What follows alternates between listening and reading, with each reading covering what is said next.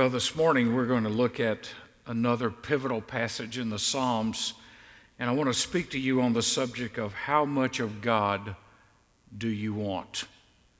As I began to work on this message, I realized that in any crisis, there's an initial desire to speak to God, to find out what God is trying to say to us, to see where we are. Does God care? Does God see? Does He know? But the longer you're in a crisis, you begin to wane in your pursuit of God. And the question comes to mind, how much of God do you want? We are now another week into this pandemic, confined to our homes. People are quarantined. Churches cannot assemble. Restaurants are closed. Sports events are canceled. Concerts are canceled. Gatherings are shut down. And the question comes, where's God? And how much of God do we have in a moment like this? It is very easy in a secular world to look at a situation like this and say, we will figure it out, and to push the faith community to the side as if we are not a vital part of helping our community, our region, our state, our nation. The reality is that every time there's been a crisis, that hospitals have been built, orphanages have been built, slavery has been abolished, pandemics have been dealt with, all kinds of things have happened in the midst of crisis because the faith community was involved. This is no time for us to just huddle up with us four and no more, or just our family, or just us by ourselves. This is a time for us to see what God would say about how we need to think, because how we think is going to determine how we act. Psalm 63 is the psalm this morning. How much of God do you want? It was the morning psalm of the post-apostolic church in the 3rd century. It was a custom of the early church fathers to read or sing this psalm publicly every day. And on the Lord's Day, it was the first psalm that the church read or sang. Now, on our website, you can download notes for this sermon, but that right there was in the notes, so even now you can download those notes. But I want to read Psalm 63, and let's see what David is saying in this moment of crisis. God, you are my God. I shall seek you earnestly. My soul thirsts for you. My flesh yearns for you in a dry and weary land where there is no water. Thus I have seen you in the sanctuary, to see your power and your glory. Because your loving kindness is better than life, my lips will praise you. So I will bless you as long as I live, and I will lift up my hands in your name. My soul is satisfied as with marrow and fatness, and my mouth offers praises with joyful lips. When I remember you on my bed, I meditate on you in the night watches. For you have been my help, and in the shadow of your wings I sing for joy. My soul clings to you, my right hand, your right hand upholds me. You remember last week we talked about God's right hand and right arm upholding our right arm. His strength is there even when our right arm of strength is gone. He upholds us. Now, David is writing this psalm at a time of crisis in his life. He has been king. He has survived the threats of King Saul, but now he's living in the wilderness in Judah because his own son, Absalom, has rebelled against him. You see that in 2 Samuel chapter 15 through 19. David's in the wilderness, but he's longing to be back in the sanctuary, while his enemies, yes, even his own son, wants him gone. He's at a low ebb, but the great thing about this psalm is it's a one of continuous praise. And so the question comes, can we praise God in a crisis?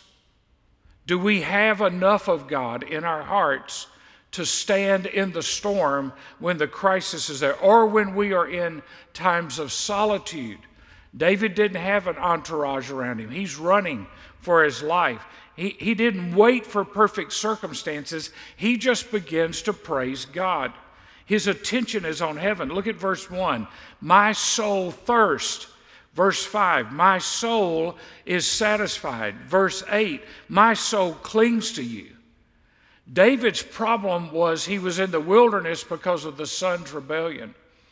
Our problem is we're being isolated and confined, and we have fear because of a virus that is spreading and uncertain around this world.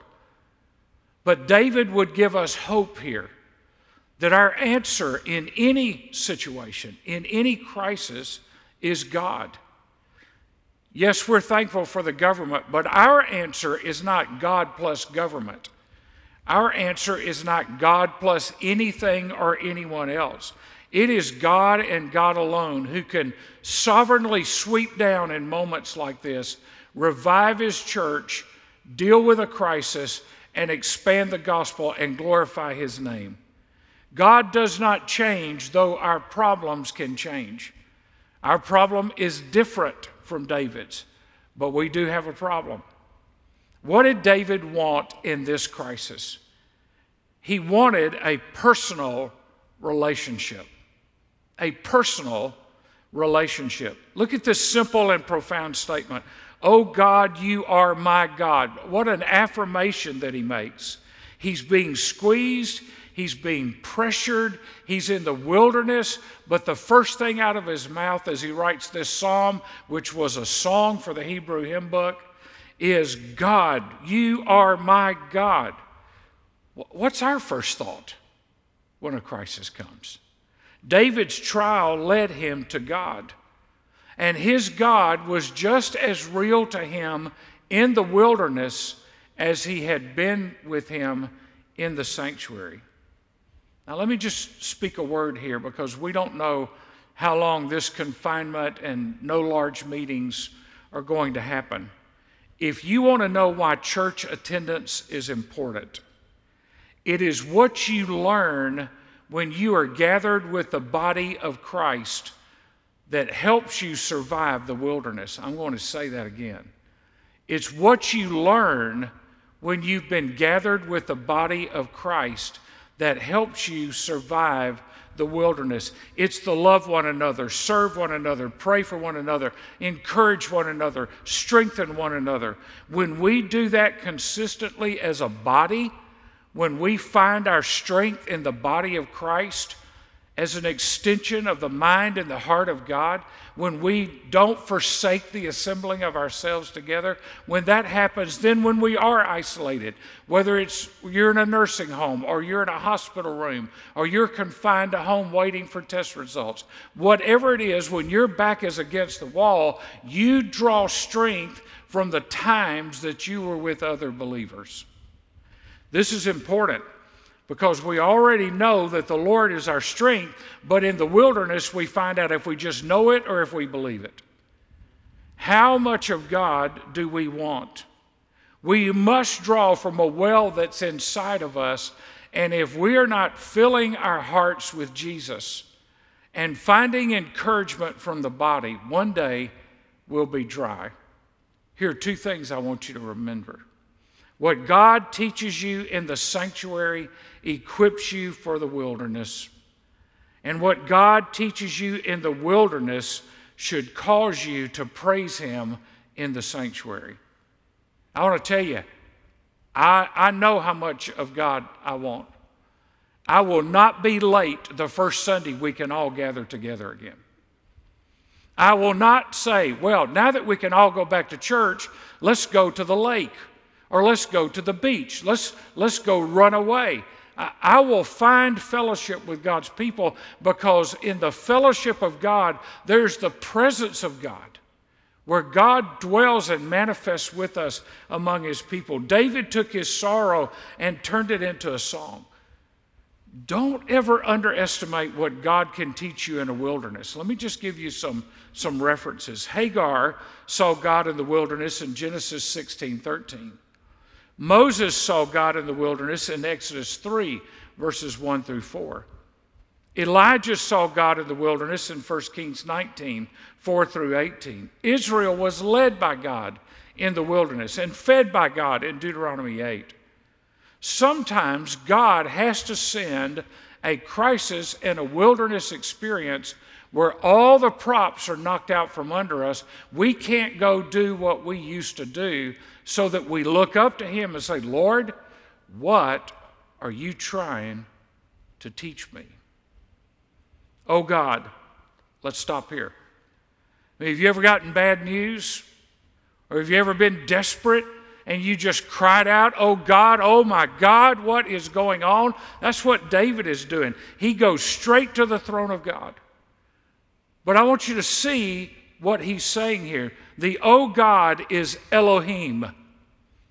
You are my God is a confession of faith. Not a second-hand experience. He's his God. My God, Hebrew is El, which means the strong and mighty one. I feel weak. I feel helpless. I feel confined. God is the strong and mighty one. He's not just the God of creation. He's the God of covenant. And He is the God of comfort. It's not just in the Scripture. Oh yeah, I know that's in the Bible. That Scripture is in my heart because God has put the Word in me to draw on and to feast on. Look at these words closely. I'm just going to break it down. And just you, all caps, are my God. There's no rival for the throne of my heart. Sports is not my God. Entertainment is not my God. My 401(c) is not my God. What I got on my 1099 is not my God. My investments are not my God. My ability to go do whatever I want to do is not my God. He says, you are my God. And then he says, you are, put all caps on are, my God. Not just when things are going well. There are a lot of fair weather Christians. When things are going well, they love God. When things are going bad, they say, God, where are you?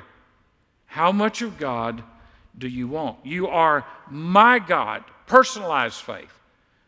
Not my wife's God, not my husband's God, not my parents' God, not my grandmother's God, not my friend's God. You're my God. The Lord is my shepherd, Psalm 23. And you are my God, the one and only, the one that I live for, the one that I look to. You see, it's just like God to take a pit, a prison, or a pain and turn it into a tool for His glory and the salvation of others. Think about your one right now. They're confined. They can't go do anything. How are you investing in your one? How are you checking on your one, praying for your one, encouraging your one, taking a meal over to their house? God can take this time when we feel confined and give us a platform on somebody's front porch to share good news and to bring God glory. In the most difficult of circumstances, we can maintain intimate fellowship. Now is the time when you cannot, trust me, go to the bank with this. You cannot live off of second-hand experiences. You can't live off, well, the children's pastor said this, or the youth pastor said this, or my Sunday school teacher said this, or the preacher said this. So it's got to be your faith. How much of God do you want? Or are you just living in the flow of what other people are seeing with God, but you're missing it? You're missing it, and it doesn't seem to be working for you. And if it's not working for you, I can tell you why. Because you're not acting like He's your God. He's their God, and you're hoping that they'll cover for you. That's not the way God wants to work in this crisis. God, my God. Secondly, I need intimate fellowship. I need intimate fellowship. I will seek you earnestly. The first word indicates an intense desire, not only seeking Him first, but seeking Him wholeheartedly. Earnestly, the King James says, early. The noun is the dawn. The verb is to seek. And it's the same root in Hebrew. It means to break in. I will seek you earnestly. David is saying, I'm going to break into heaven like the dawn breaking into the darkness. I'm getting to God. I'm boldly going into the presence of God. Matthew 5:6 says, blessed are those who hunger and thirst after righteousness. Jeremiah 24:7 says, I will give them a heart to know me, that I am the Lord, and they will be my people, and I will be their God. Now, in your notes, there are one of three categories that everyone watching this will be in. And in fact, everybody that says they are a believer will be in one of these three categories. There are those who know Jesus in name only. They have religion. They're morally good people. They can talk to you about God, but they have no recall of establishing a personal relationship with Jesus Christ. They may have made a decision somewhere at some time. They may have been baptized in some church or sprinkled as a baby, but they know God in name only. Let me tell you, if you only know God in name only, you don't have the God you're going to need in this crisis. You're going to find yourself swept away. There's a second group, and that's the Sunday morning saints. These are people that, if it's convenient to worship, if it's convenient to serve, if it's convenient to give, if it's convenient to pray, if I don't have anything else on my planned out, prearranged schedule, this Sunday I might go to church. Now you say, well, that's ridiculous. The averages in America today is that people go to church about one Sunday out of four. 1 out of 4. And we're talking about people that in surveys will say, I believe I'm a regular church member, an average church member, but they come one time out of 4. What if you took your medicine one day out of 4? What if you went to work one day out of 4? What if you showed up for your team practice one day out of 4? What if your team played one game out of 4? You would say, those people don't get it. And can I tell you, if your God is designated to only being a convenient God, then he may be your Savior, but he is not your Lord. Because if he's your Lord, you love what he loves, and you do what he tells you to do. And there is surrender. The third, this is where I hope I find myself, is we don't settle for anything less than the fullness of God. We don't settle for anything less than the fullness of God. Now, there are believers in every church that play in the shallow end of the pool. But those that have been to the deep end of the pool know it's a different experience. But then there are those who have understood what it means to walk with God, and they swim in the depths of the oceans of God and find that as much as they know about him, there's so much more to learn about him. They find in him not just conversion, but consecration. So here's a thought. God establishes the relationship. We cultivate the fellowship. God establishes the relationship. God is the agent of salvation from start to finish. God is the agent. We didn't decide to get saved. God convicted our hearts for us to be saved. We didn't decide that we wanted to go to heaven instead of hell. God convicted us that apart from Christ, we would spend eternity in hell. But God establishes a relationship, but we cultivate the fellowship. David is running his life on this cultivated fellowship. Verse 3, your loving kindness is better than life. Verse 4, I will bless you as long as I live. Verse 9, those who seek my life to destroy it. He, in the midst of the battle or in the sanctuary, he's cultivating a relationship. This is consistent with other Psalms. You'll see some there in your notes. Psalm 57, 7 and 8. Psalm 130, verses 6 and 7. David goes on to say, my soul thirsts for you in a dry and weary land where there is no water.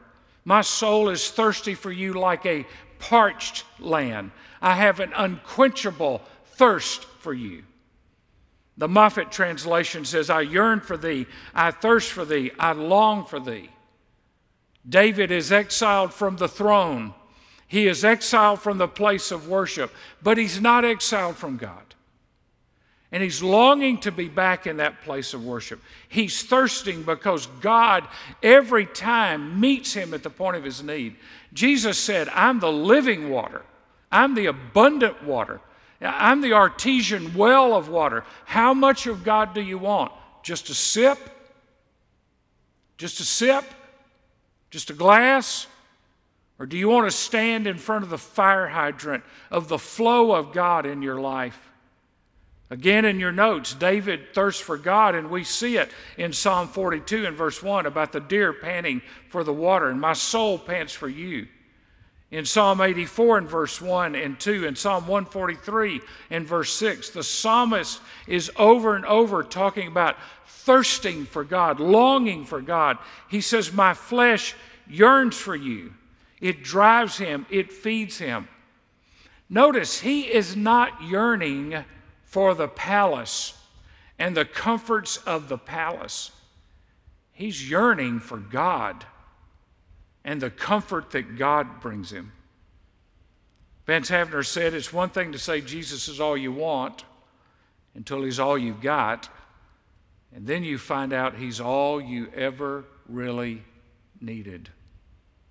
So let's look at some things about David here. First of all, he has seen God in the past, verse 2. That's why it's important for us to remember the times when we have had good days, because in a bad day, you always forget the good days. He has seen God working in the past. Look at verse 2. I have seen you in the sanctuary. That means to gaze up. David has looked up to God and seen the invisible God in his heart. And he looks back to God. He remembers in this crisis that he is missing something.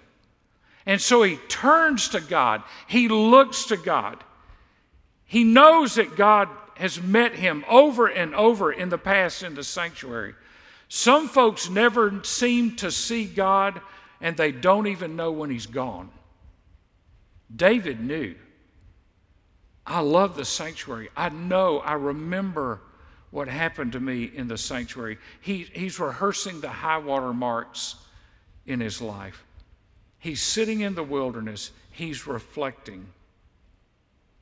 So let me make an application to the family called Sherwood Church right now. My prayer is that when this crisis is over, all of us, not just the first and third crowd, not the second and fourth crowd, not just the Sunday morning crowd, all of us will appreciate the privilege of gathering together when we took it for granted. What have you taken for granted in your relationship with God? My prayer is, if this lasts another week, another 6 weeks, or another 6 months, that when and if the time comes that the Lord opens the door, that there's some way that we can get back to some element of normal, that you will appreciate the privilege of rubbing shoulders with the people of God. When we can shake hands again, when we can hug each other again, when we can go to a funeral instead of staying away, when we can go to a wedding instead of staying away, when we can go out to eat and invite friends to join us. But most of all, when we can gather in our connect groups and we can share tears and we can share joy and we can share laughs and we can share sorrows, that when this is over, we will appreciate and not forget how precious it is when we get to gather in God's house. Secondly, He knew God was working in the present. Verse 6, on my bed I remember you. I think of you through the night. Verse 7, you have been my help. Verse 8, your right hand upholds me. He never accused God of abandoning him in this crisis. He's cut off from the city, but he's not cut off from God. One wise saint said, the wise man seeks first what the fool seeks last. Vance Havner used to tell the story of a business meeting that was not going well, and people were upset. The church was in a crisis, and one man stood up and said, I think we need to pray. And this lady stood up and threw her hands in the air and she said, oh, my soul, has it come to that? At the end of this message, I'm going to give you a couple of things to pray about. And it won't be in there, but I'm going to ask you right now, are you praying about how much of God do you really want? Just a Band-Aid? Listen, you're hemorrhaging. We're hemorrhaging. You want a Band-Aid? It's not going to fix it. You want a temporary relief? It's broken. A temporary relief is not going to fix it. Thirdly, he knows God's will, that it will work in the future. Verse 5, my soul is satisfied with the marrow and fatness, and my mouth offers praises with joyful lips. David wasn't easily satisfied. He was a man after God's own heart, but he was an incredibly rich man. He set the platform for Solomon, who became the richest man in the world. But David knew what would make him happy. And the reason that our world is stressed out and our world is in angst and worry and frustration is because we have looked to the things of this world to make us happy, and they won't. A ball game only lasts so long. A movie only lasts so long. You know, a meal only lasts so long. A vacation only lasts so long. God is the God of the past, the present, and the future. He's the one that makes you happy. Blessed are you, Jesus said. Happy are you. The Beatitudes are there to tell us to change the way you think about what real happiness looks like. And then finally, David said, I long for God's glory. All other reasons are secondary. David is yearning, in verse 2, to see your power and your glory. Notice what he's not focused on. He's not focused on, I can't wait to get after my enemies. He's not focused on vindication. He's not focused on his crown or his kingdom. He's focused on God's glory. By the way, you can be watching too much television, and your focus becomes the panic instead of turning the TV off and saying, Lord, I know enough to pray intelligently right now. I can pray specifically right now. Because every 5 people you watch, they give you 10 different opinions. What you need is to say, Lord, I'm confused. I don't know where to go. I don't know what to do. But I turn to you. David is not trying to get revenge. You know what he's not worried about? He's not worried about the 2020 election. He's not worried about the primaries. He's not worried about who's running the government. What he is concerned about first and foremost, and that's the context in which I want you to hear this, what he's concerned about first and foremost is his personal relationship with God. Not everybody else's, his. Hosea 6:3 says, let us press on to know the Lord. Colossians 3:2 says, set your mind on the things above, not on the things that are on earth. I love what Manly Beasley said. He said, a glimpse of God will save you, but to gaze at him will sanctify you. This crisis has the ability to take us to a new dimension in our faith walk. This crisis has the ability to help us see that we have made the secondary primary and the primary secondary. This crisis can make us understand that all the distractions that we have and all the things we use to dull our empty lives are not working.